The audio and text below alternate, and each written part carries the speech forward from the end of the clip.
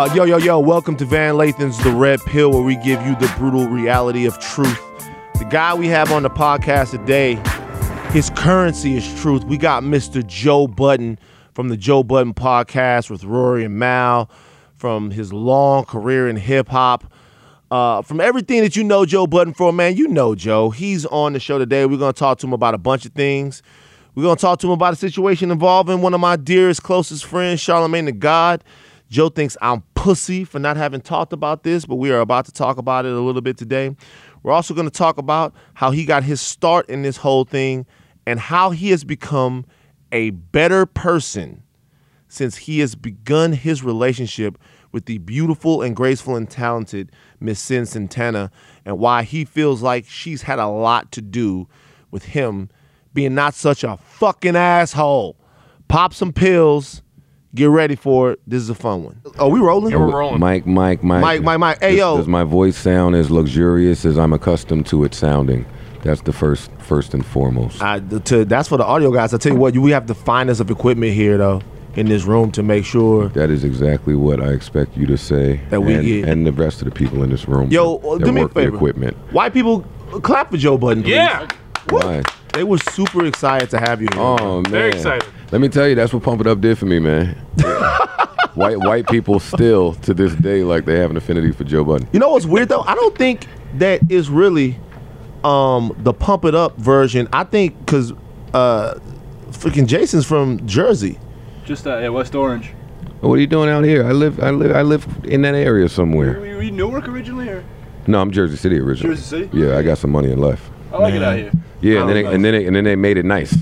So tell me, what's this? I don't know shit about the East Coast, man. Okay, so Jersey City is where the Holland Tunnel is. Okay. Figure the Weehawken area is where the Lincoln Tunnel is, and Fort Lee is where the George Washington Bridge is. So I moved from Queens to Jersey City, New Jersey at the age of 13 and went to school out there, and it was the hood. But it's really nice now. It's nice now. What happened? Like super gentrification nice. Oh my type of God. situation? Yeah, I'm looking to purchase. So you're going back? Oh yeah. I got to return. return. What were the beginnings of Joe Budden like? Because I'm like, for me, I remember Pump It Up, and because we were around the same age. I think I was born in 1980. Same. Right. So we were around the same age. Like what I didn't really know was what came like before that, and I just want to kind of before 1980. I don't know either. No, nigga. not before that, nigga. like before. I was about to say, Jesus. Before like you want from me? before Pump It Up. Like what? How did you get into this whole thing? Before Pump It Up, how did I get into rap? How did you get to that point where you was on the biggest label in the world? I never heard this before. Oh, okay. Damn. How did that happen? My memory's so bad. That was ages ago. I'm such a dinosaur. It's a long time. Jesus, man. I still feel like one of the new guys. God damn it. Def Jam. Before Pump It Up, there was Focus. Before Focus, mixtapes. My god brother came to see me in Jersey City. I'll make a long story less long, real quick. Cool. He came to see me in Jersey City. I was rapping. I knew nothing about the industry or music, or I was just rapping in Jersey City as a stick-up kid. All right. Oh, okay. Yeah, that's my history. That was your history, Stick-up right kid, B&Es. That whole deal. Oh, yeah, all that. So I was just rapping while I was doing those things. So I eventually got to New York because he was in Queens, my god brother, and he told me to just tear up the mixtapes. I tore up the mixtapes, and a gentleman by the name of Webb, he heard the mixtape. He gave it to Cutmaster C. It eventually reached Skane's hands. Skane managed Clue. Skane brought it to Kevin Liles. And then boom, we on. And Kevin Liles kind of coached Skane as in what to do in order for them to sign this kid. Right. And I originally got signed to, it wasn't even Def Jam, it was Spit Records. That was Rob Love running that. Shout out to Rob Love. So right now, your career is obviously taking all of these different turns, shall I say, and right now you're one of the most important voices in the culture of some different type of shit. Oh, thank you, man. That's a true thing, though. No bullshit. Appreciate it. What did Pump It Up era Joe Budden think that Joe Budden would be doing right now in 2018? Rapping. You thought you would be rapping? Rapping. Did you have any idea of the type of rapper, how big of a rapper, what kind of rapper you would be right now? No, I just didn't envision. I never envisioned stopping when I did. Right. That was like an impulsive. It wasn't impulsive because it was well thought out. Right. But in my wildest dreams, I would have never thought at 36 years old, I'm going to say, nah, I'm cool. Just get out of it. That wasn't hard to do? No. But see, that's weird. I'll tell you why. Because you were one of the guys that was keeping, from hip-hop fans, from real hip-hop fans, was keeping what, like, we thought was real rapping going. Like, everybody else was doing different waves, and we could always come back to certain dudes if we wanted to just hear bars. What made you just be like, fuck it, rap's not my thing anymore? Because it's like you fight a fight that you can't win, Van. It's like if every day you woke up and tried to convince everyone that we can fly. Maybe we could fly. Right. No one has actually sat down and tried to figure out if we could fly. Right. Because it seems stupid. So it's like the same thing in rap. You're just fighting a fight that you're not going to win. I heard Nick Saban say, and I really respect, like, there's certain people that You I would just come feel into like this, they I'm are. from Baton Rouge, Louisiana. You would come into this room and bring up motherfucking Nick Saban to me. Had left LSU. He won you a championship. I don't give a fuck about that shit. Alabama, I like, don't- we yeah. could be Like, come Alabama. on. You would come into this room and bring up Nick Saban. How dare I you? thought that Nick Saban would be exempt from that, From what? from this.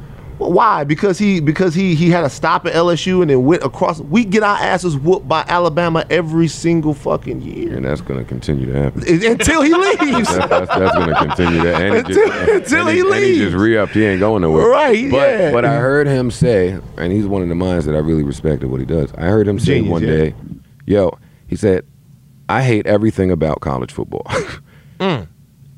Like, and I believe him. He's one of the people that sounds disgusted every time you just hear him talk. He just seems like he and I hates the feel life. him Yeah. because that's how, like, I identify with that. So he said, I hate everything about college football, but I have to work with the tools that I am given. He said that is what makes geniuses geniuses. They just work with the tools that they are given. It was like an epiphany. Light Like, switch. You're like, duh. this shit is like I'm sitting here angry about certain things when I could be of service. Like, if I just get out of my own way and make this a very selfless thing, because that's how we fell in love with hip hop. It was a selfless thing. It was like, wow, look what's happening. It wasn't about me until it became professional. So once I got out of that and was like, damn, this is, things just started happening. Right. You feel like you mean more to the culture doing what you're doing right now? my than you did voice as a is rapper? much louder not rapping. I reach more people not rapping. My message is better served not rapping. And I accomplish all the same things I did rapping. I said that last night at the San Fran live podcast. Live podcasts have been crazy. They've been amazing. They've been crazy. I went to the one in L.A.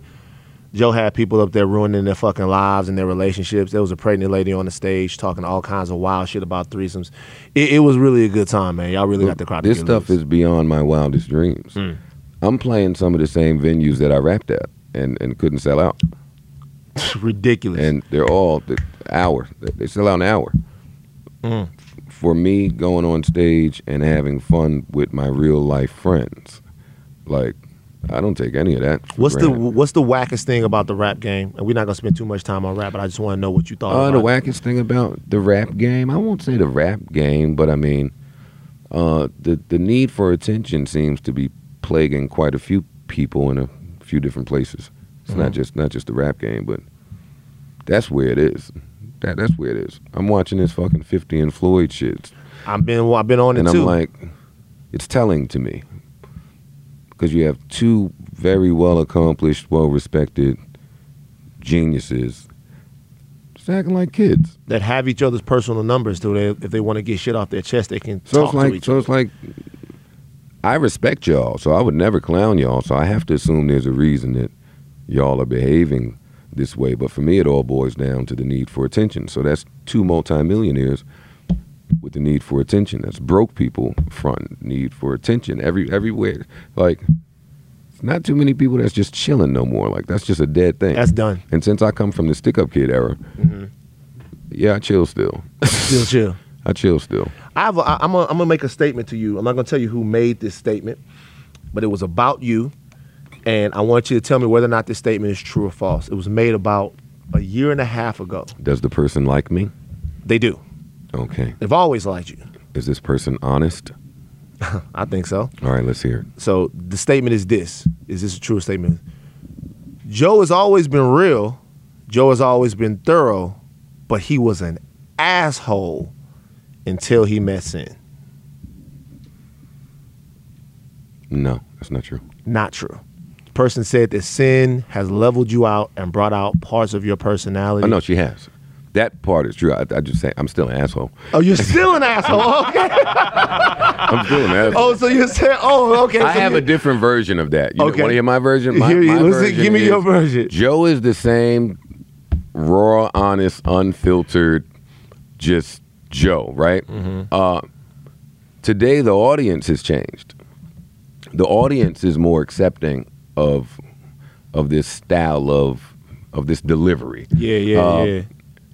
And minus some of the Dame anger says and that the too. bitterness and the resentment. Dame, yes. Dame says that. is Dame says that too. I was just with Dame That's my guy. last week. Yeah, We were Dame kicking it. says that too. Dame says, man, I've been saying the same shit. Y'all just started listening. Yeah, it's not totally different now. Totally different now. So was today. we pussy back in the day?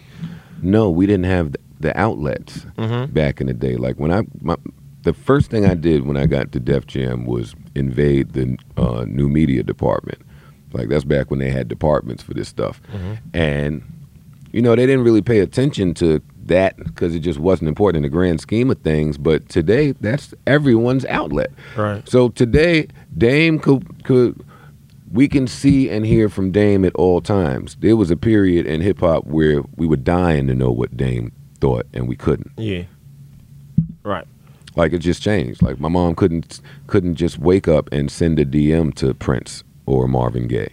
Like That's real. everyone is accessible. So you got to really watch what people are doing or attempting. Let me not say doing, because it's a lot of fuck shit happening. What people are attempting to do with their brands, and be cautious of the brands that you follow.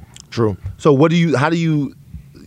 people have watched your sort of Ascension. your your My relationship. maturation. How do you feel like My relationship. Sin and your relationship? That's my baby. How does that affected your maturation though? Because a lot of brothers still running around here and they see you've been with a lot of beautiful women, and they see that and they go, yo, man, I will fucking keep doing that till I'm 65, 70, 80 years old. Like, how can you sort of encapsulate or I guess talk about or sum up what that relationship has meant to you and to your growth and maturation? Sin was she was one of the first people that, like, let me figure out how to word this. Because there was a point where, Sin and I have known each other for a long time. Okay. But there was a point where there was some genuine disdain that we had for one another. We just didn't really. Word. Yeah, we just didn't really rock with one another so tough. Right. But through the years, that changed, and then we just got really, really, really cool. So by the time her and I popped off, like, I really, really liked her. Right. Like, friend wise, like as a like human being. we like Yeah. rocking, right? So that was new for me. And in that phase, what I noticed was, wow, the same way that I like her, because I've never looked at her this way before. The same way that I like her, she's well liked. People like her. Like, just, I've been in relationships where certain women have come in the room and instantly dampened the room. Right. Just dulled light over dark now. Right. She does the exact opposite. Not just for me, for a bunch of people. What it did for me was, I spent my entire career on guard and emotional and young and just, wild. Trying to figure it out. What it did for me was it made me say, you know what? Maybe that's cool to be liked. Like, maybe I'm likable. Right. Okay. Like, that's dope. I'm not an asshole to everybody. I just have this, I'm just a dick. I'm just standoffish. I'm grumpy. I have these ways that, everybody don't have to get that. Yeah. Like, shit is cool. And then I was so happy with her that the two ideologies it just coincided like Right. this. And then as time just went by, you're like, damn, everything is great. Yeah, man. You know what? Do you think that as men sometimes we fight the idea that like, people say it all the time in like R&B songs and shit like that, but you think we fight the idea that women can actually make us better people? I would call any person that said that a true idiot. I'm certain that there are a lot of true idiots out there. There are definitely a lot of true idiots out there. The world's greatest creation is woman. How could they not make us better? They can make us better, or they can make us worse. I mean, that's solely up to you and the woman that you sought. Yeah. So, R. Kelly dropped a 20-minute song today. Did you listen to it? Not all 20 minutes. I heard about. I want to say I heard 4. Okay. 4:10. I didn't get to the John Legend part. I heard that, the John Legend part. What did he say about John Legend? 'Cause Ian couldn't tell me. He said that he mentioned John Legend, Steve Harvey, and Tom Joyner. For the young white listeners, you don't know who Tom Joyner is, Google that shit. He's a titan in black radio. He said that he doesn't know why those 3 guys spend so much time tearing him down when they could be lifting him up. So apparently John Legend has got at him, Steve Harvey has got at him, and Tom Joyner has gotten at him, and he's sick of the bullshit. He's sick of it. R. Kelly, this whole 20 minutes, R. Kelly is fucking fed up with y'all getting on his shit, talking about all kinds. He said he's admit that he can't read. That's how he doesn't have his publishing, because he can't read. He says he gets that, and he says, by the way, all the freaky shit that he does to the girls that were in the last sex cult, they like that shit. Basically was the whole gist of it. You didn't listen. You gave me a brilliant rundown. That's the whole thing. So you feel like you don't have to listen. I'm probably to it not going to just run the SoundCloud. Right. Yeah, I'm gonna pass on that one. R. Kelly needs help. Yeah, he does. He needs a lot of help. I asked you this because there is something sort of that I want to talk to you about as it relates to what people think happened and what did happen. For R. Kelly, we have a blueprint of what actually happened in the situation that he was involved in. But there's another situation involving somebody that I'm really close to right now that I have yet to really talk about because I didn't really feel. Because you pussy?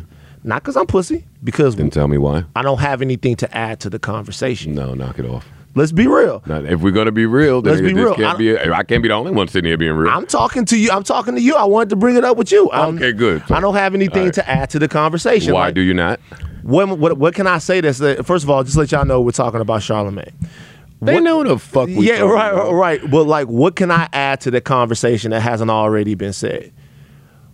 That is a lazy cop-out. Tell me why. And you are way too much of a trusted voice to use that as a crutch to avoid such a serious conversation with one of our most prominent voices. Okay, so you felt so all right, so let's be honest let's be honest about it. So I feel this is the way I feel about this situation, and I'm not going to preface this with anything because throughout the course of this conversation I feel like my entire range of thought on this is going to come out. Number one, if we are to discuss something about the incident, we can't discuss what happened back then because that's been adjudicated, right?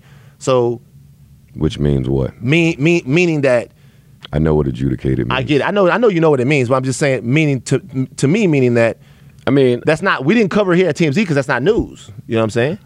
Okay. All right. I'm with you. Right. I didn't think I should cover it either. Right.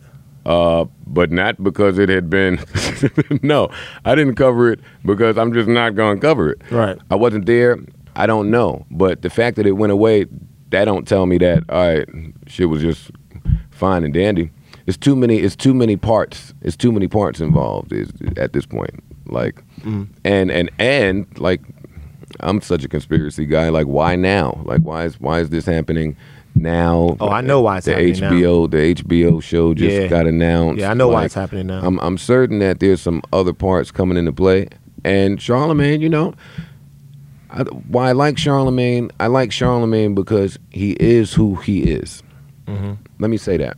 Let me say this, and I don't really care how it comes off.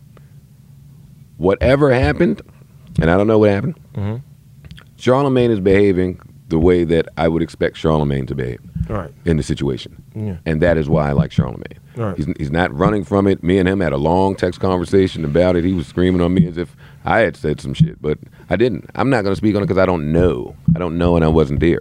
Right. I just like how he's going about handling himself. Yeah. And I think what I mean is, okay, so But y'all pussy for not talking about it. who's pussy? Everybody didn't talk about it. So what I don't understand, and I'm being for real. And the reason why I'm saying is like, so the old case, we don't like the old case comes up. He submitted DNA to that case. Like, you know, he submitted DNA exonerated him. So I'm cool on that. As far as what happened there, Yes. this is not to belittle what went down at that party because something did happen. And so people need to understand that you can be innocent of something and still be wrong, And right? still be complicit. Right. So that's not to. But as far as his involvement in it, I couldn't go on vacations with a nigga I thought could do that. That's real. 100%. All right. So for me, I'm good on that. So all the clips that's coming up, like with shit on the podcast and all of that stuff like that. Actually, on the flip side, you would never know if a nigga did something like that. But if that's true. But if I did know, You would be right on vacation with a nigga that did something I know, like that. but 'cause if you wouldn't know. But if I did know, right? Oh, you wouldn't do it because you have morals and ethics. Right, because I have morals and ethics. But if I did know, Samesies, I'm so saying. I know, right? So what I'm saying is, so if, I would be the first to get Charlemagne the fuck out of here. if you thought that was real, 100%. right? So I guess what I'm talking about is now I heard we were on the podcast last week. By the way, I fuck with Rory real. Let me tell you why I fuck with Rory before I Tell me why, because I don't tell fuck that you. nigga sometimes. Let me tell you. I'll tell you why I fuck with Rory before I tell you a problem with something I had that Rory said on the Oh, podcast. tell me. Rory came out and got me at Henny Palooza one time. Rory came out and got me and let me into the Henny Palooza. This is pre-Kanye. This was when I was just a nigga on TMZ. Rory's out there, and I guess him and Cass I had to wait for Cass, and Rory came out there. He dapped me down. I was like, yeah, man, he showed love. Anybody who shows love, I appreciate you as a stand-up Rory's guy. a good guy. Rory's a good guy. Rory said on the podcast last week, he said that he's through with Charlemagne, or that he's done with Charlemagne because of the clip that came out about the Spanish Fly situation. My issue with that is that clip is in the larger context of a discussion that they were having, and I feel like we're missing that. I said that. Did you? Yeah. Maybe I was so in my feelings. I didn't hear that shit. you can't. I said I don't do that. Like, actually, we spent a good minute talking about that. Yeah, I did. I listened to the- I can't retroactively go back and snatch everything that is applicable to this situation that Charlemagne has ever said when they were having a conversation. Like, Yeah. you're not adding that context. You're just snatching shit that makes him look nasty. Like, they could do that to me. They could do that to us. It's like, Yeah, and so I feel like with a dude that's smart like that, or anybody, if you listen to a conversation where he's describing, first of all, something that both him and the girl took, and it's not GHB, it's available in stores and all that stuff, I wonder, what do you think is going on? And being a voice in the media, this is very important. Why do you think people want to believe this so badly? I think people want. I'm not going to say it. I don't think people want to believe. I think that there's a lot of because despite everything that's come out, right? Despite the charging documents, despite all of this stuff, I feel like there's a group of people who want to believe that this is true. Well, I'm sure there's a group of people that want to get Charlemagne the fuck out of here. Like, that existed before any of this came out. Right. That's going to exist when this is yesterday's news. Like, there's going to be a group of people that want to get Charlemagne the fuck out of here. How do he's we? got to be well prepped for that, and he seems to be. Like, he lawyered up. Like, shit got taken down. He did exactly what he was supposed to do in that situation. So as obviously people know that I'm a friend of his, I'm supposed to come out and say what in Joe Budden's opinion? What was I supposed to say? Your sentiment. Just address it. I owe it to. I'm actually getting the masterclass right here because I'm talking to you. I'm serious, like because this is the first time that you're too big of a voice, and what happens is when you don't report on it. See, the first week I didn't report on it. I had a journalist in there with me, so I wasn't touching it. You didn't touch it. Elliot didn't touch it. The Shade Room didn't touch it. All of the all of the places that the news is centralized, nobody touched it. So then it looks away. It looks like I'm in cahoots with you niggas that I don't even really talk to but so often. It looks like we all are complicit. And if he did that shit, we probably shouldn't be complicit. Yeah. So that's how it looks. I'm not saying that's what it is. Yeah. So you have to come out and either speak to the friendship, speak to the facts, speak to what the public already knows. Like, how you handle it is how you handle it. On my podcast, I don't censor anybody. So while I didn't agree with Rory and Maul, get your feelings off. Like, say what you gotta say. Say what you have to say, because we don't run from things on this podcast. Yeah. How do we have a larger conversation about what we have to do, which is protect and empower women? First of all, people say we want to protect and empower women. We have to protect and empower women in situations like this. At the same time, speak to the actual facts of what's going on. Like, like, how do you, like, at this point, I really fucking, I feel a little powerless, because I want every woman that's ever been in a situation like that to have an open and honest forum where she is believed, where she is empowered, where she feels completely okay to talk about these things. But at the same time, I want us to be responsible in sort of how we look at them. I want facts to matter more than accusations. Okay. Do you feel like we're in a position where we can't ask for that right now? Or are we? Is that? Am I off? Do I? Like, where am I going wrong at? And thinking that you can do all of that. Both, yeah, like, yeah, like it can't. We're not. That's not where we are, man. We're not in a place where that can happen. Not right now. Eventually, we have to be, though. Because we don't, you know what I'm saying? There's too many other things that come into play. See, sometimes ignorance is bliss. Like, there's too many other things that come into play with shit like this.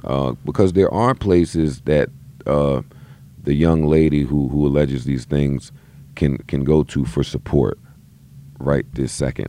And I'm sure that there's probably some other ways that she could move forward with this case. It will probably be very costly. Yeah. Like, there's some other things going on that, like, we'll never know everything. And that was a big reason why I didn't report on it the first week, because and I've been through this run of the mill, so I'm sensitive to it when the police report comes out. So the Charlemagne shit comes up, and the first thing that starts to come up are the documents, the police report, and that's when they hang you. That is when the court of public opinion hangs you. A lot of people are law-abiding citizens, so they have no idea how police reports. Yeah, what actually comprises one and what goes into it is accusations and allegations. Yes, the public sometimes, well, most times, takes that as a fact, or these things as facts. So it gets blurred from the jump. Me, as having been one of the people that, has been on a police report, like, what? Like, that's what I did? Yeah. Huh? Yeah. I don't even know if somebody could come up with no shit like that. Right. So that didn't tell me too much there when the police report came out. Like, you'll never, you can go through the whole story. The only people that will ever know were the people that were in that room. Yeah. All right, man, pause for 1 second. We're going to pay some bills.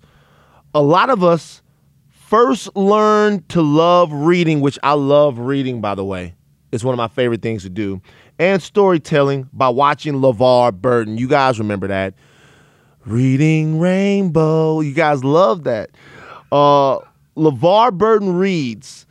He recreates that magic for grown-ups on the podcast, LeVar Burton Reads. It's back for a new season this week. In each episode, LeVar handpicks a different short story and reads it aloud to you. Past episodes feature stories from Neil Gaiman, Octavia Butler, Haruki Murakami, and many more. Take a break from your daily life and dive into a great story with LeVar Burton, the same guy who got you on this reading thing to begin with. The first episode of season 3 is a speculative fiction story by Rebecca Ronhorst entitled Welcome to Your Authentic Indian Experience. It's about a tour guide who gives virtual reality experiences to tourists who want to know what it's like to be Native American. Think Black Mirror meets Westworld. Don't miss it. Season 3 is out now. Subscribe to LeVar Burton Reads wherever you listen to your favorite podcasts. We're also sponsored by Afropunk Solution Sessions, co-produced by Afropunk and How Stuff Works.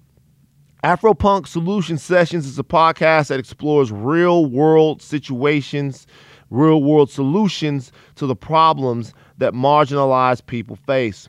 From running for political office to restorative justice to activism, Afropunk Solution Sessions arms people with the knowledge and the tools they need to effect change and build power in Black communities. Very important stuff, weighty stuff we're talking about here with this podcast, man. I love this stuff.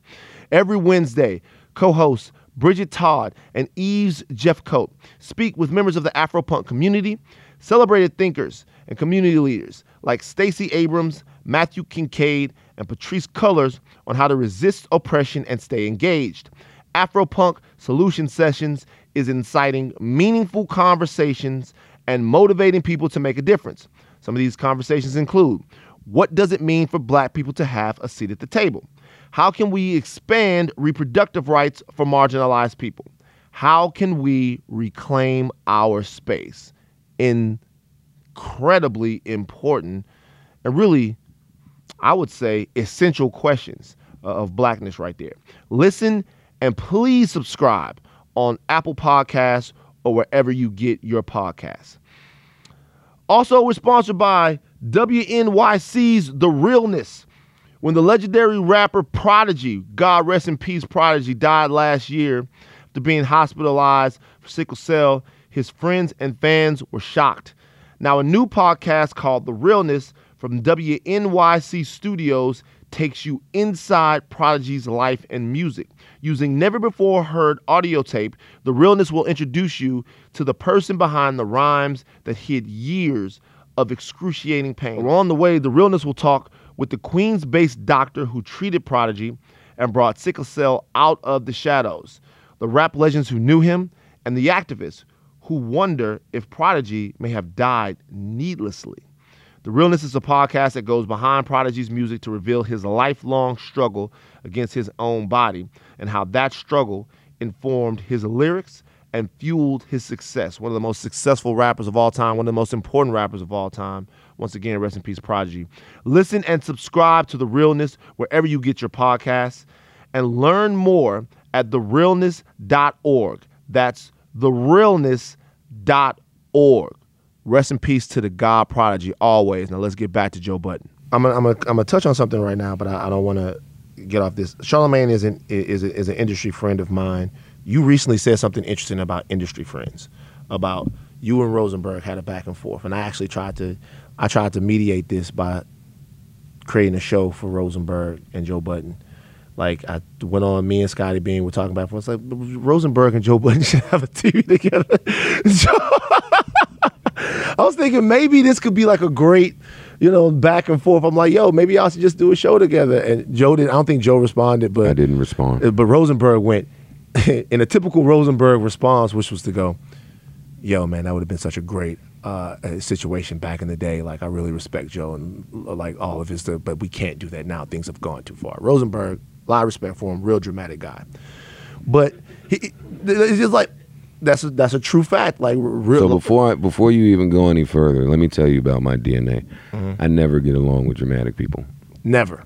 I never get along with dramatic people, and I not get along, but I don't do well. I don't typically do well with dramatic people or very sensitive, hypersensitive people. Peter is both. How do you said something that I thought was interesting, because post Kanye, a lot of people claim that they're my friends now, right? And you said, I listened to you say, like, I thought that you and Joe, like, you said he's not a friend. No, not a friend at all. Do you think he thought he was your friend? I'm sure he thought that. Okay, how do people know when they're friends with Joe Budden?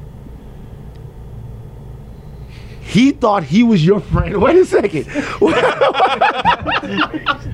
Wait. He thought. Yo, somehow this bum, stupid ass question makes for a very good topic. Right, how he thought he was your industry rule friend. number 4080. Record company people are shady. Q-Tip said that in what, 89? Yeah. So how do people gauge their friendships? I'm asking you, how does This someone industry didn't mold me. This industry didn't make me, well, it helped to make me who I am, but I didn't get my values and my teachings from the music business. Peter and I have never done anything outside of work-related things. So why would he believe that we have a friendship outside of that word being used very loosely? Right. And me being a realist about it doesn't make me a bad person. Like, I don't think you and I are friends. Right. I really fuck with Van, though. I have a lot of respect Like, for you. you know what I mean? This is my nigga. Yeah. Like, it's not a bad thing. So I think that maybe because he thought we were friends, he had certain expectations of how Joe should move and talk and just maneuver along the way. And when those things weren't happening the way that he thought maybe they should, maybe he felt the way about it. And again, I've never spoken to Pete about this, so I don't know. Yeah. But yeah, no, Pete has bugged the fuck out a few times. and the problem is that there's nobody to check. There's nobody to check niggas when they bug the fuck out. And that is one of the real reasons why I love that I retired from rap to sit here and do that. To make sure niggas are not out here acting a fucking fool. Yeah. Because he bugged out for a little bit. But that's my guy. Yeah. He blocked me on Twitter. Oh, you blocked you on Twitter? Oh, so there are no hard feelings from you to him right now? No way. I say fuck niggas and go on about my day. I don't harbor ill will toward Pete. I wish him the best. Right. I listen to Pete. Right. And I hate, not hate, that's a strong word, Right. but I don't really fuck with the Michael K show like that. Yeah. But I listen to Pete. I like Pete on the wrestling shit. I like Pete at SOB. I like Pete sometimes. Right. But the problem is, and I hate to do this, but the problem is some white people, and that's what I'm gonna say. And that's all I'm gonna say. Right. So I took great exception to how he announced that Triple X death. And the man thing to do would have just been for him to say, he's got a point. He's right. My bad. He'd have just did that and left it alone. You know, sometimes liars got to keep lying. You just compound shit. Mistakes, you compound mistake after mistake after mistake, and now you just left with a fucking shit ball. There's a name for it. If he would have just, what is it? Dickhead momentum. So what happens is there's a name for it. It's My true. dad told me it's called dickhead momentum. It's a point that you actually even realize that you're wrong, but you're so deep in. You gotta keep going. You gotta keep going. You gotta go. Dick is like dickhead momentum. You just keep fucking going. You're wrong. But fuck, I gotta die on the line now. So Pete announced that shit. I took exception to it in a time of mourning because I was in my car mourning. I addressed it. If he'd have just apologized and moved on, that would have just been the end of that. He could have still blocked me. Because it's not about me. Remember, my contribution now is all about being selfless. It's selflessness. Yeah. This is not about my feelings. It's just about right and wrong. Ask my fucking partner over there. I live and die. My business goes on the side of what's right and what's wrong. Money don't dictate it. Yeah. He gets on the radio and bashes me. Right. He bashes me, starts making all types of syringe addict jokes. That's another mistake, Peter. Yeah. These are more. You're insulting a ginormous group of wave people, yeah. of people Yeah.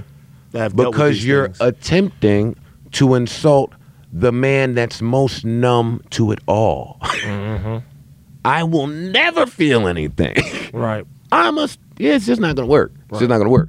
So you make another mistake. Then you get on Twitter and now you're attacking fans.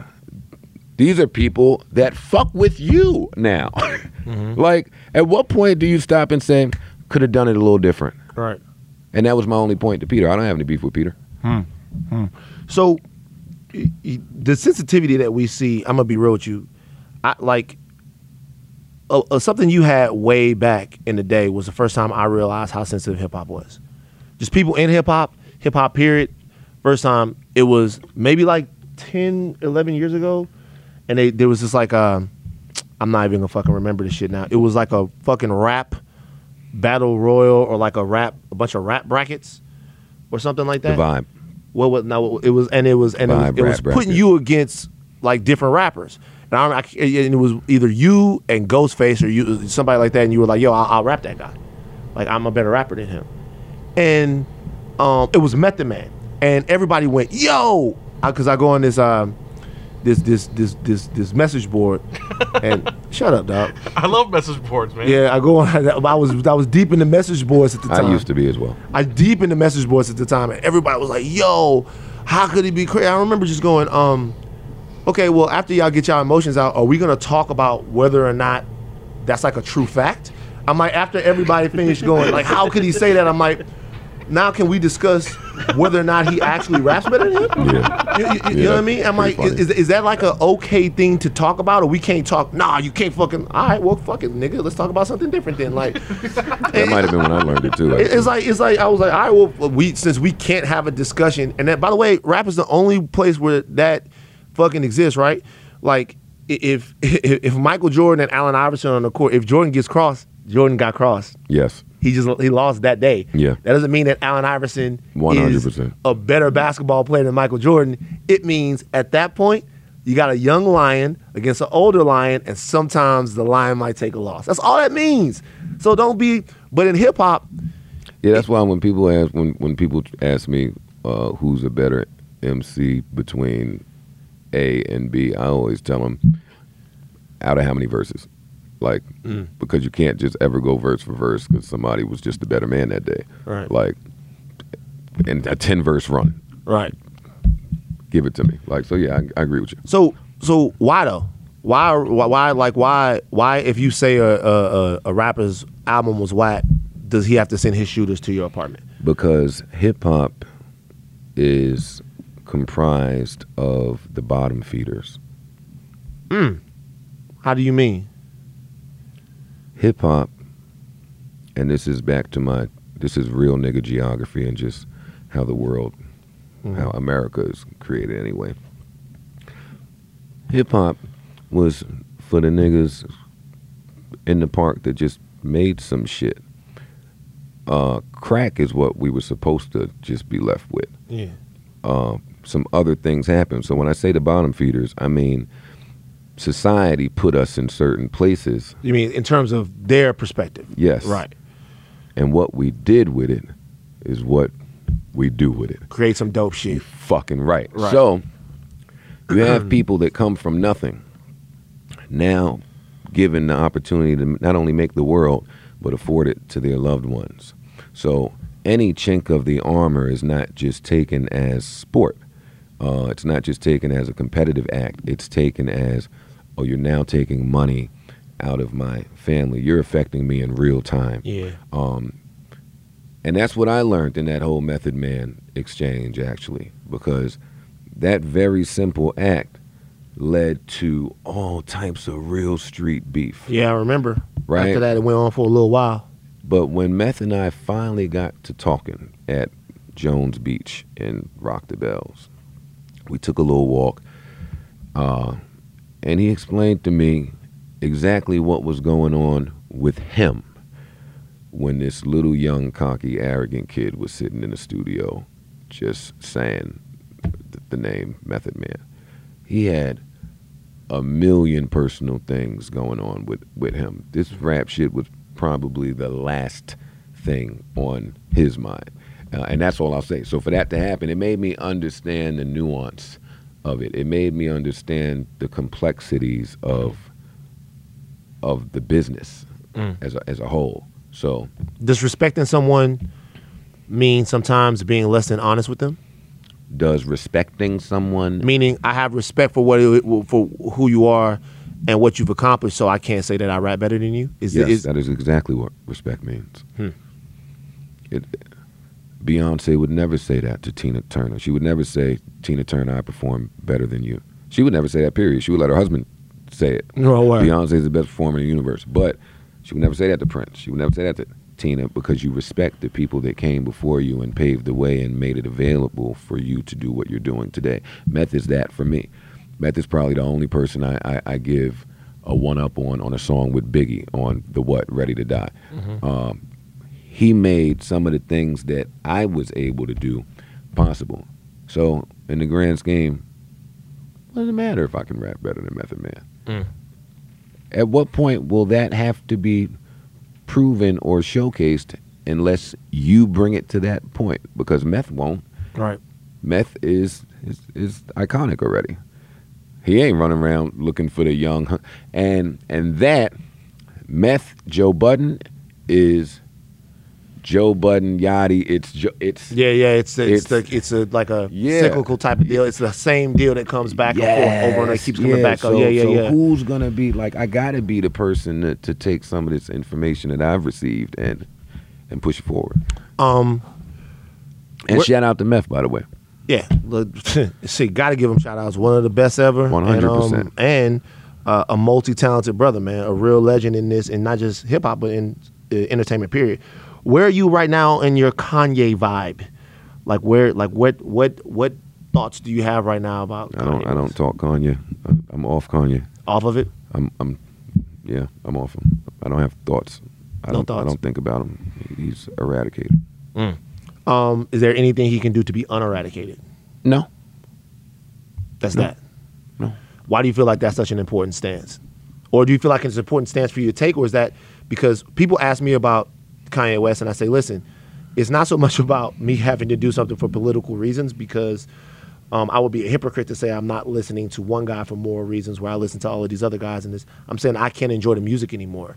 And that's really the thing for me. It's like I hear it now and I'm not even like mad anymore. It just doesn't sound the same. It sounds, it's weird. It went too far. But I know that that's my best way to kind of explain it. Is that's kind of how you are? Or are you making a conscious effort to say, this is something I don't want as part of it? Outside of Kanye, it's again, selflessness is just a reoccurring theme that we got going here. But anybody that's going to blatantly put his own agenda, no matter the cost, in front of just what's right. Yeah, no, Kanye. I mean, that's just one on one accord. Okay. Because there's an amalgam of shit going on. I'm an MC. Right. So I put a lot of weight into words. They are powerful, but like one of the most powerful things we have here. For him to misuse his voice the way that he has, and I've heard him respond to that, so let me not say the word misuse, because he says he's very clear on what he's saying. Right. Actually, I will say misuse, because you can't be clear on what you're saying when you're on and off medication. Your brain is not even on the same. Like, I understand all that shit he was saying. Listen, I tell people all this. I'm on Lexapro right now. He can't say all of what he said and do the damage that those words do, and his alliances are doing to the people that he once so strongly stood and fought for. Right. Like, how can I explain it? How can I explain? I had a hard time trying to explain it to my dad when he called and said, hey, I know you're a little busy and can't talk right now, but what's up with Kanye? My dad don't know shit about no music. All my dad knows is that Kanye stood next to Mike Myers, I think that's his name, Mike Myers, and said President Bush don't care about black people. Right. And the political guy my dad is, I'm not, my dad is, just wants to know how one person can get from that to this. Yeah. I can't explain it. Right. Well, I could. Right. I actually had to talk to people around him to try to get the understanding on it. Listen, I still have hope. I still have hope that. For what? Cause, man. Yo, you niggas make me fucking sick. I do. Yo, is Kanye our relative? No. Well, in a way. No, I'm gonna be real with you. I'm gonna be real with you. Oh, please don't waste my time with this shit. I'm not gonna waste your time with it. He's not your relative. He's not my relative. He's not my relative. He's not my relative. You but didn't go to the wedding. I don't give two fucks about none of this Kanye shit. I do. Why are we holding out hope? I tell you why. I tell you why I am. Personally, I'll answer the questions. Number one. Because our God is a forgiving God. No. Nigga, come on. God is a forgiving God. My God is a forgiving God too, but that's not why. Because I do think there are two things going on. Two answers to that question. Number one is that there's a specific way there's a reason why I keep hoping that Chris Brown gets it together. And the reason why I keep hoping that Chris Brown gets it together is because that type of talent and that type of power of culture is an incredible. Let me stop you there. Let me stop you there. Why, if you're wrong already? No, I'm not wrong. I can't be wrong with my opinion. You're wrong when you're talking about because you're doing what everybody does. You're going to his level of talent, and I'm going to speak to how that has decreased from in the last 7 years. Yay or Chris? Yay. Okay, yeah. Never Chris. I know. Yay. But my point is this though, and I use that to only say this. When we have guys like this and we have brothers like this, the amount of positive work that they can do, the amount of sort of transformative action that they can take, it's so huge that if we don't have to excite them, if we don't have to lose them, it would always be better not to. Like if you like with the amount of inspiration and the amount of knowledge and the amount of all that stuff these brothers can kick that really need. I believe action. That we if you know what I'm saying? I believe when people show me who they are, you should believe them. That's very true. But I also will keep Kanye in my prayers because my God is a forgiving God. Right. And hopefully he gets his mental state together one day, because I don't believe that his mental state is all the way together. And judging from words straight from he and his wife's mouth, it's not. Yeah, I mean, I hope he gets it together. I hope he gets it Outside of that, I don't give a fuck about Kanye. I hope he gets it together too, but I just know that a large part of the last decade, that's y'all up here. I was spent being inspired by Kanye West, and I know he can inspire more people. Fuck all that. Does Kanye own some of TMZ? Let's get to some real shit. Well, ask me a question. Does Kanye own some of TMZ? Now he doesn't own any of TMZ. Why do you think Kanye owns some of TMZ? I never thought that. I'm asking a question. But the question came from some impetus in your brain. Is TMZ the police? How so? Like, what do you mean? No, they're not the police. Like, how they? Man, don't know shit. I do know. What do you mean? I'm a senior producer here. All right, good. So tell me how y'all get all the police reports so fast. Anybody can get a police report. Anybody can get a police report. There are a couple people. Listen, Act gets police reports. Look, Joe got his mic down. Act gets police reports. He just told me anybody. Anybody can get a police report. You call a PIO. There's certain places. Anybody can get a police report now, we'll say when this. They are released to the public, man. Right. I'm asking you about the police reports that you guys get before they are released to the public. Well, we don't really get police reports before they're released. Give me an example of a police report we got that was before. No, because I don't really give a fuck. I'm just trying to bust your chops. Like, I'm just shooting the shit. What was we talking about? Act? Right. Act gets police reports. Let's talk about Act real quick. Act, you and him did a show together. Show didn't last very long, but the cultural impact. Shout out to Wayno, by the way. Me and Wayno had a lunch this past Saturday. Wayno, great guy. He's just like a lunch whore. I go to lunch with people. Niggas, that's why I won't move to LA. Why? Because all you niggas do is just run around going to lunch. We build. We build. Hey, no. Hey, you know what's crazy? No, did he say build? You know what's crazy? Are you going to say link? Me and Joe built one time. We linked. We built. Me and Joe. Hey, shout out to the Zen Lounge. We connected. We connected. We was at the Zen Lounge. No, we went somewhere. We were part of the same party. Right. Me and Joe talked. I got a sense of who Joe Budden was. I was like, yo, man. That wasn't a link. Joe Budden. Me and Joe Budden linked. I put that shit on Twitter. You did. I was like, I put that shit. We had a good night. I was like, I linked with Joe, and then I hit Joe. I DM'd him. The whole shit. Joe hit me. We had a good night. Yeah, it was cool. We linked. We connected. And that was good food there, man. It was great. Shout out to Zen Lounge. But Everyday Struggle continues to go on. Act continues to do his thing. What do you feel like Act? What do you feel like his place in hip hop is right now? Like, what does he represent to you? Because he's a very controversial dude. A lot of people see me. Act was out here last year. And we went to a couple of different places, and people came up to me and they was like, yo, what the fuck you doing hanging out with that nigga? You a positive brother. All that guy does is reinforce negative stereotypes. Now, I don't think that that's necessarily true. I think he has gone left in the past. But when you see a young dude like that, who do you think that there's something wrong with what he does? Yeah, but I mean, I've told him this to his face. Yeah. He already knows. He already knows how I feel about certain aspects of what he does. Certain aspects of what he does is brilliant. Really brilliant. Has managed to create a vibe and a brand for himself. Got a chokehold on a certain demo, and I like Act. Like, that's my guy. Yeah. Certain shit, I'm just the man in me is not gonna. I'm not with. Right, like some of the videos and stuff like that. You watch Everyday Struggle now still? No. Why would I do that? I'm just asking. The show is horrible. Everyday Struggle is a horrible show now, you feel like? It's hard. The numbers say it's a horrible show. Is there any particular reason why you think it's horrible now? Yeah, but that would be helping people.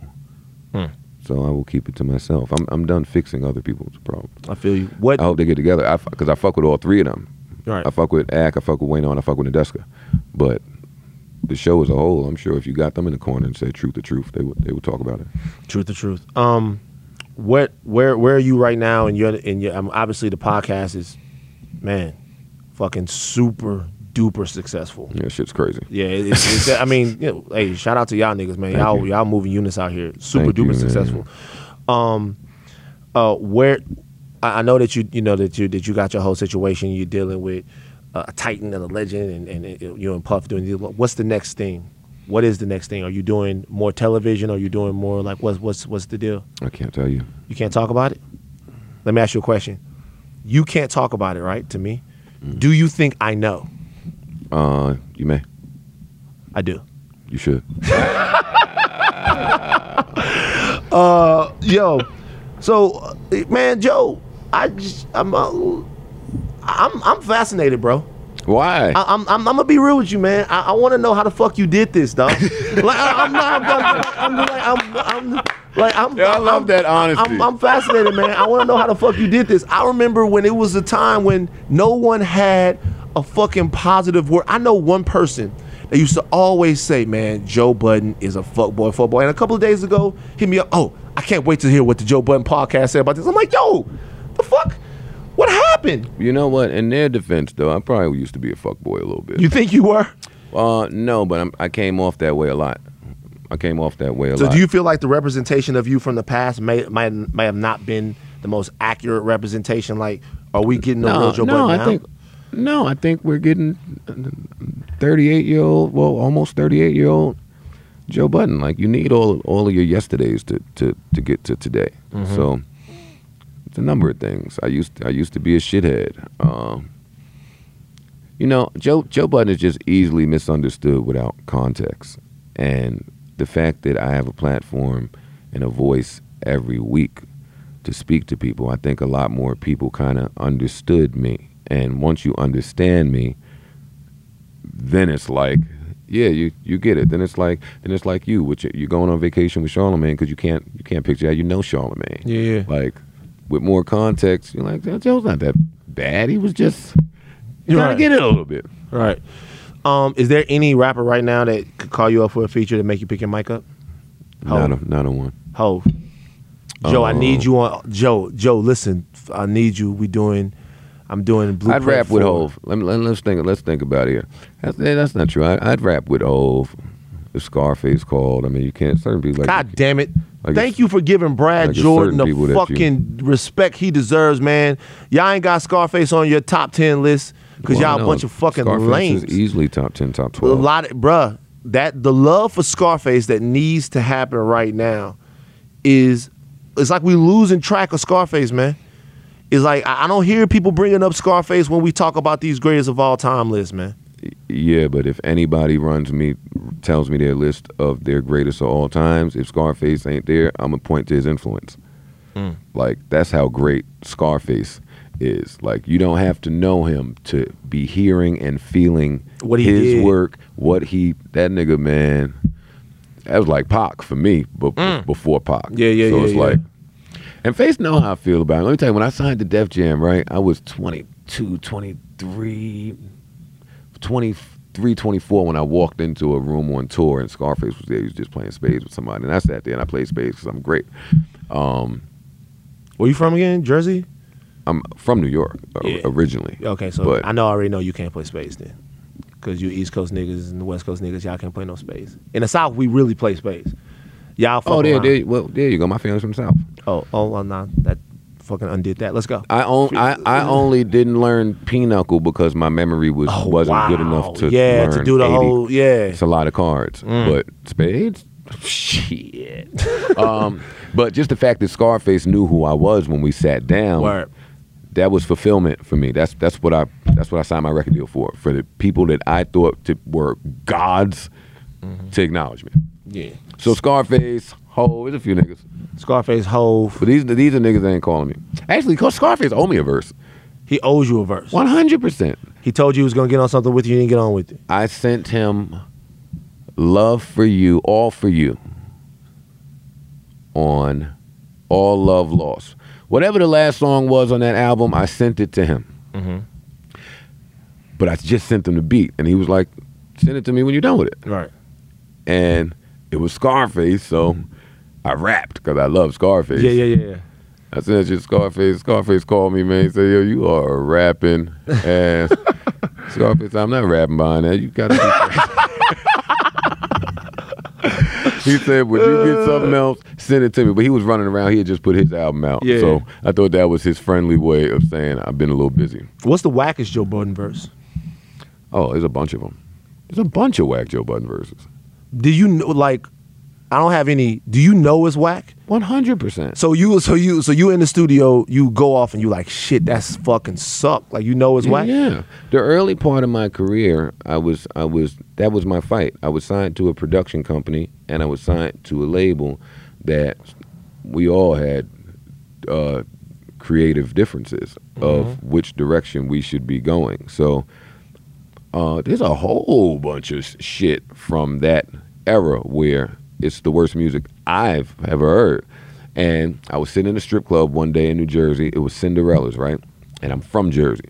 And I'm sitting there, everybody in there know me, and strippers, the bartenders, the patrons. And the DJ knows me. So this song, it just came out that I put out. All right. And it came on in the strip club. It's called, I'm not even going to say what it's called because it's real bad. And I'm sitting. You're on the song? It's my song. It's your song. I made the song. Oh, because when you said it's a song, I thought maybe you were talking about. No, I made the song. Off in the Club with Marcus Houston. That's one of the greatest songs ever. That's a dope but song. I would never say this about this song. I'm talking about really bad songs. Okay. When the DJ played this song, and I that feeling that I had inside, that was the moment, because life is about moments. That was the moment that I said, I'm never again recording something that I do not want to record. Word. And it never happened. Never happened. But there's again. a bunch of Whack Joe Budden verses. And I'm not going to help y'all find them. No, we're going to look for them bitches. We're going to put out an accompanied piece with Joe Yeah, because y'all versus- will put that shit out, man. Like I would tell you, but then y'all going to violate. I'm going to find them because I bet it's a list somewhere. Because I'm going to be real with you. I didn't really even know that you could rap because that was in my 106 in Park days where I used to, because I was in college. I would come home from college and watch 106 in Park. Pump It Up came out, but it was a pop song almost. Pump It Up was very poppy and just like the beat was like it really. Pump It Up was everywhere. Tell me any other pop song with rapping like that. It's kind of a pop song. Is it the beat? Just tell me one other pop song. You was rapping, but it's not like the Joe Budden that. This is what I'm saying. No, I understand what you're saying because Yeah. it was a pop song, Right. but that's just what I always say to Is people. that it was like That was really that whole song being a pop song is like a mistake. how's that a mistake? Because when I heard that beat, I Niggas was heard- mad about that beat, by the way. That was niggas. I'm from Jersey, so a up-tempo beat didn't stop nothing for me. And when I heard that sample is, you can't be in hip hop if you don't know that shit. Yeah, That's yeah, a yeah. hip hop sample. I heard that and said, oh, I'm gonna tear these niggas up. I didn't think a club. Right. I didn't know how to make a song. But when you and Hov started going back and forth, that's when but that's when I was like, wait a minute. Hey. I was like, huh? Yeah, the good old days. I was like, Hov came hard, but I was like, okay, this nigga like really, and that's the moment that I realized that you could rap because before then, like I'm from the South, so I didn't have the mixtapes and all of that shit like that. Like, Pump It Up was the moment that you I were understand. birthed into the world. Yeah. All right, well, look, bro. We pretty much covered it all except for one thing I want to ask you about. I want to ask you one of the most infamous moments you ever had on a podcast was I remember you on Taxstone's podcast. Mm-hmm. And you and Tax had some static. And It's funny. You're right, but I didn't look at it that way. you didn't look at it that way. No way. Dog, you the hardest nigga to read in the world. How could you how could you look at that? Like it seemed very tense. It was tense, but I didn't look at it as like beef or No beef or tension when I anything left. like that. No. Like I fuck with Tax. I fucked with him then, Right. and he Right. fucked with me then. Right. I think there might have been some tension from powers beyond Our ours. control. Yeah. But that interview is funny because it's one of the greatest moments in podcast history, and I was really only acting like a dick because I had somewhere to go. I didn't realize how big Tax was. oh, at that point it was, and shout out to him. He'll hold your head. But And like, this was earlier, but he was still really he was big. still very hot right at that point. I didn't know that. I was just, he DM'd me, said, yo, come through. Mm-hmm. All right. Because I don't do that. What we doing right now, I don't pull up. You don't pull up, Hell, I don't talk to niggas. but you do link and you do connect and build. I do not link or connect and build. Fuck. Jesus, man. That even sounds horrible. Yeah, so that text shit, that was cool. That was real good. And me and him became like super, super, super fly as a result. Right. Yeah. It's unfortunate. Do you think is it going to be, because do you ever have pause about giving your real opinion on something going on in rap, because you know how hard it is to be like a rapper? Like, you know, all the okay, I put that question like this, and we might move the sequence around a little bit, but I want to get this question out. You know what it's like to be a talented MC and not have your situation at a major label meet the bar of your talent, right? Talented, more talented than what went on at Def Jam. It's a bunch of Joe Buttons out there right now, dudes who, for some reason, like, it's a bunch of guys. Some guys just came out. We've been waiting on albums for them for 10 some odd years and shit like that. So, do you have a soft spot for artists you see getting jerked, or is it like? Yeah. Well, that's the perspective that I speak from, and I think that's why so many of my peers support me, because I speak from an artist's perspective. Mm-hmm. So sometimes shit be looking away, and it just falls on the artist, but that's not really what's going on. And I think some of the fans appreciate it because I'm helping to provide context for them as well. So I've been independent. I've been on a major. I've done the internet thing. Like, it's just a bunch that I've done, so I pull information from a lot of different places. I speak from that. I'm not just looking, my barriers are not just, numbers based, algorithm based. Like, it's a lot that goes into that. My only rule is I don't speak on shit that I know is in the streets for real. That's my only rule. Right.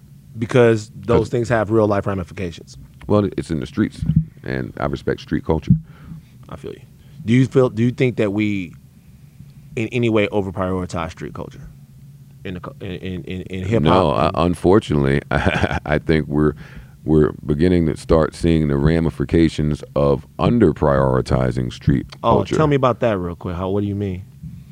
I think a lot of people on the internet just, even like we was talking about with Ack earlier, like, he'll post a kid and say, he'll post a kid threatening somebody and say, yo, you think these niggas gonna get this nigga or not? Like, I see what you mean. Ack, Like that Ack has never spent one day in the streets, and if he did, he wouldn't play like that. He just would. That's my opinion. I can't prove that. Yeah. But I've spent some time, in Jersey City and in some different places. So I don't play like that. Like, I've almost had my head blown off. But my Right. point is, when you've gone through certain things, you respect understand street how culture. you understand that people's lives actually get impacted, and they actually end and over if shit. you don't respect street culture, because you don't have to, respect the energy of the universe. Right. Ack plays a dangerous game where he ignores them both, and I pray for him and I love him. So Yeah. I hope he gets it together. I think what I mean is, what I want to see from us is that we understand how to, because in any sort of minority group, honor culture always becomes a big deal, right? Any minority group, honor culture, like blah blah blah. I want to see us be a little bit more cerebral and take insults and threats to things like that maybe less to heart. Not where it's really live, right? Like, if somebody's posting guns and shit like that, boom. But like other situations that kind of go on and get really blown up in our culture, to beefs and to things like that, we got to kind of chill a little bit. we can't let the ethos of the street actually affect the way we live our daily lives. Sure, we can. Why? Why would we do that? Why would like most of the times what's going on in the streets? And by the way, this is with all respect. I'm from South Baton Rouge, Louisiana, and I understand that there are rules and codes to wherever you go. I'm not saying to break those, but I'm saying, shouldn't we have different rules and codes? Shouldn't we have rules and codes that are more uplifting and life affirming, and that, you know, sort of inspire cooperation a little bit more? We have that as well. And the problem there is that people think that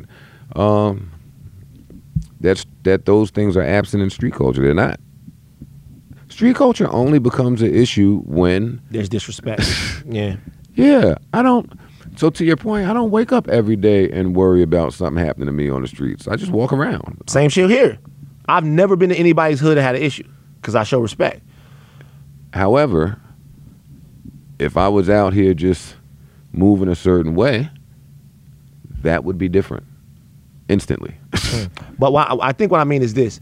If I were to go to like Calabasas or some shit like that and in some way broke some sort of rule, niggas in Calabasas not going to tear my head off, right? And the reason why that's a good thing is because they don't own Calabasas. Their ownership of that space that they think they have control over is emotional. You know what I'm saying? And so what I'm saying is, if we were in some way maybe a little bit less emotional and de-emotionalized a little bit, and maybe thought about actually owning some of the places that we have and stuff like that, we'd have different mechanisms by which to enforce what it is that we want. We wouldn't have to get mad about someone disrespecting us on our block if we owned the block. You know what I'm saying? And so that's the only thing I'm saying. I mean, I'm not coming off like a nigga's like, nah, I get what you're saying, because people really lose their lives and we need to be respectful of one another. 2 ways to skin a cat, you're saying. 2 ways to skin a cat. That's the long, let me just say, I agree with you. Mm-hmm. That's the long game, number one. Sure. Number two, a lot of people aren't set up for let's just say, yeah. Popping. And let me just leave by saying, as long as we have hip hop, there's gonna be killers around. You know what? Give it up for Joe Budden, man. Yeah. Joe Budden didn't shy away anything. He said he raps better than Jay-Z. You guys heard him say that? That's gonna be the headline tomorrow, Joe.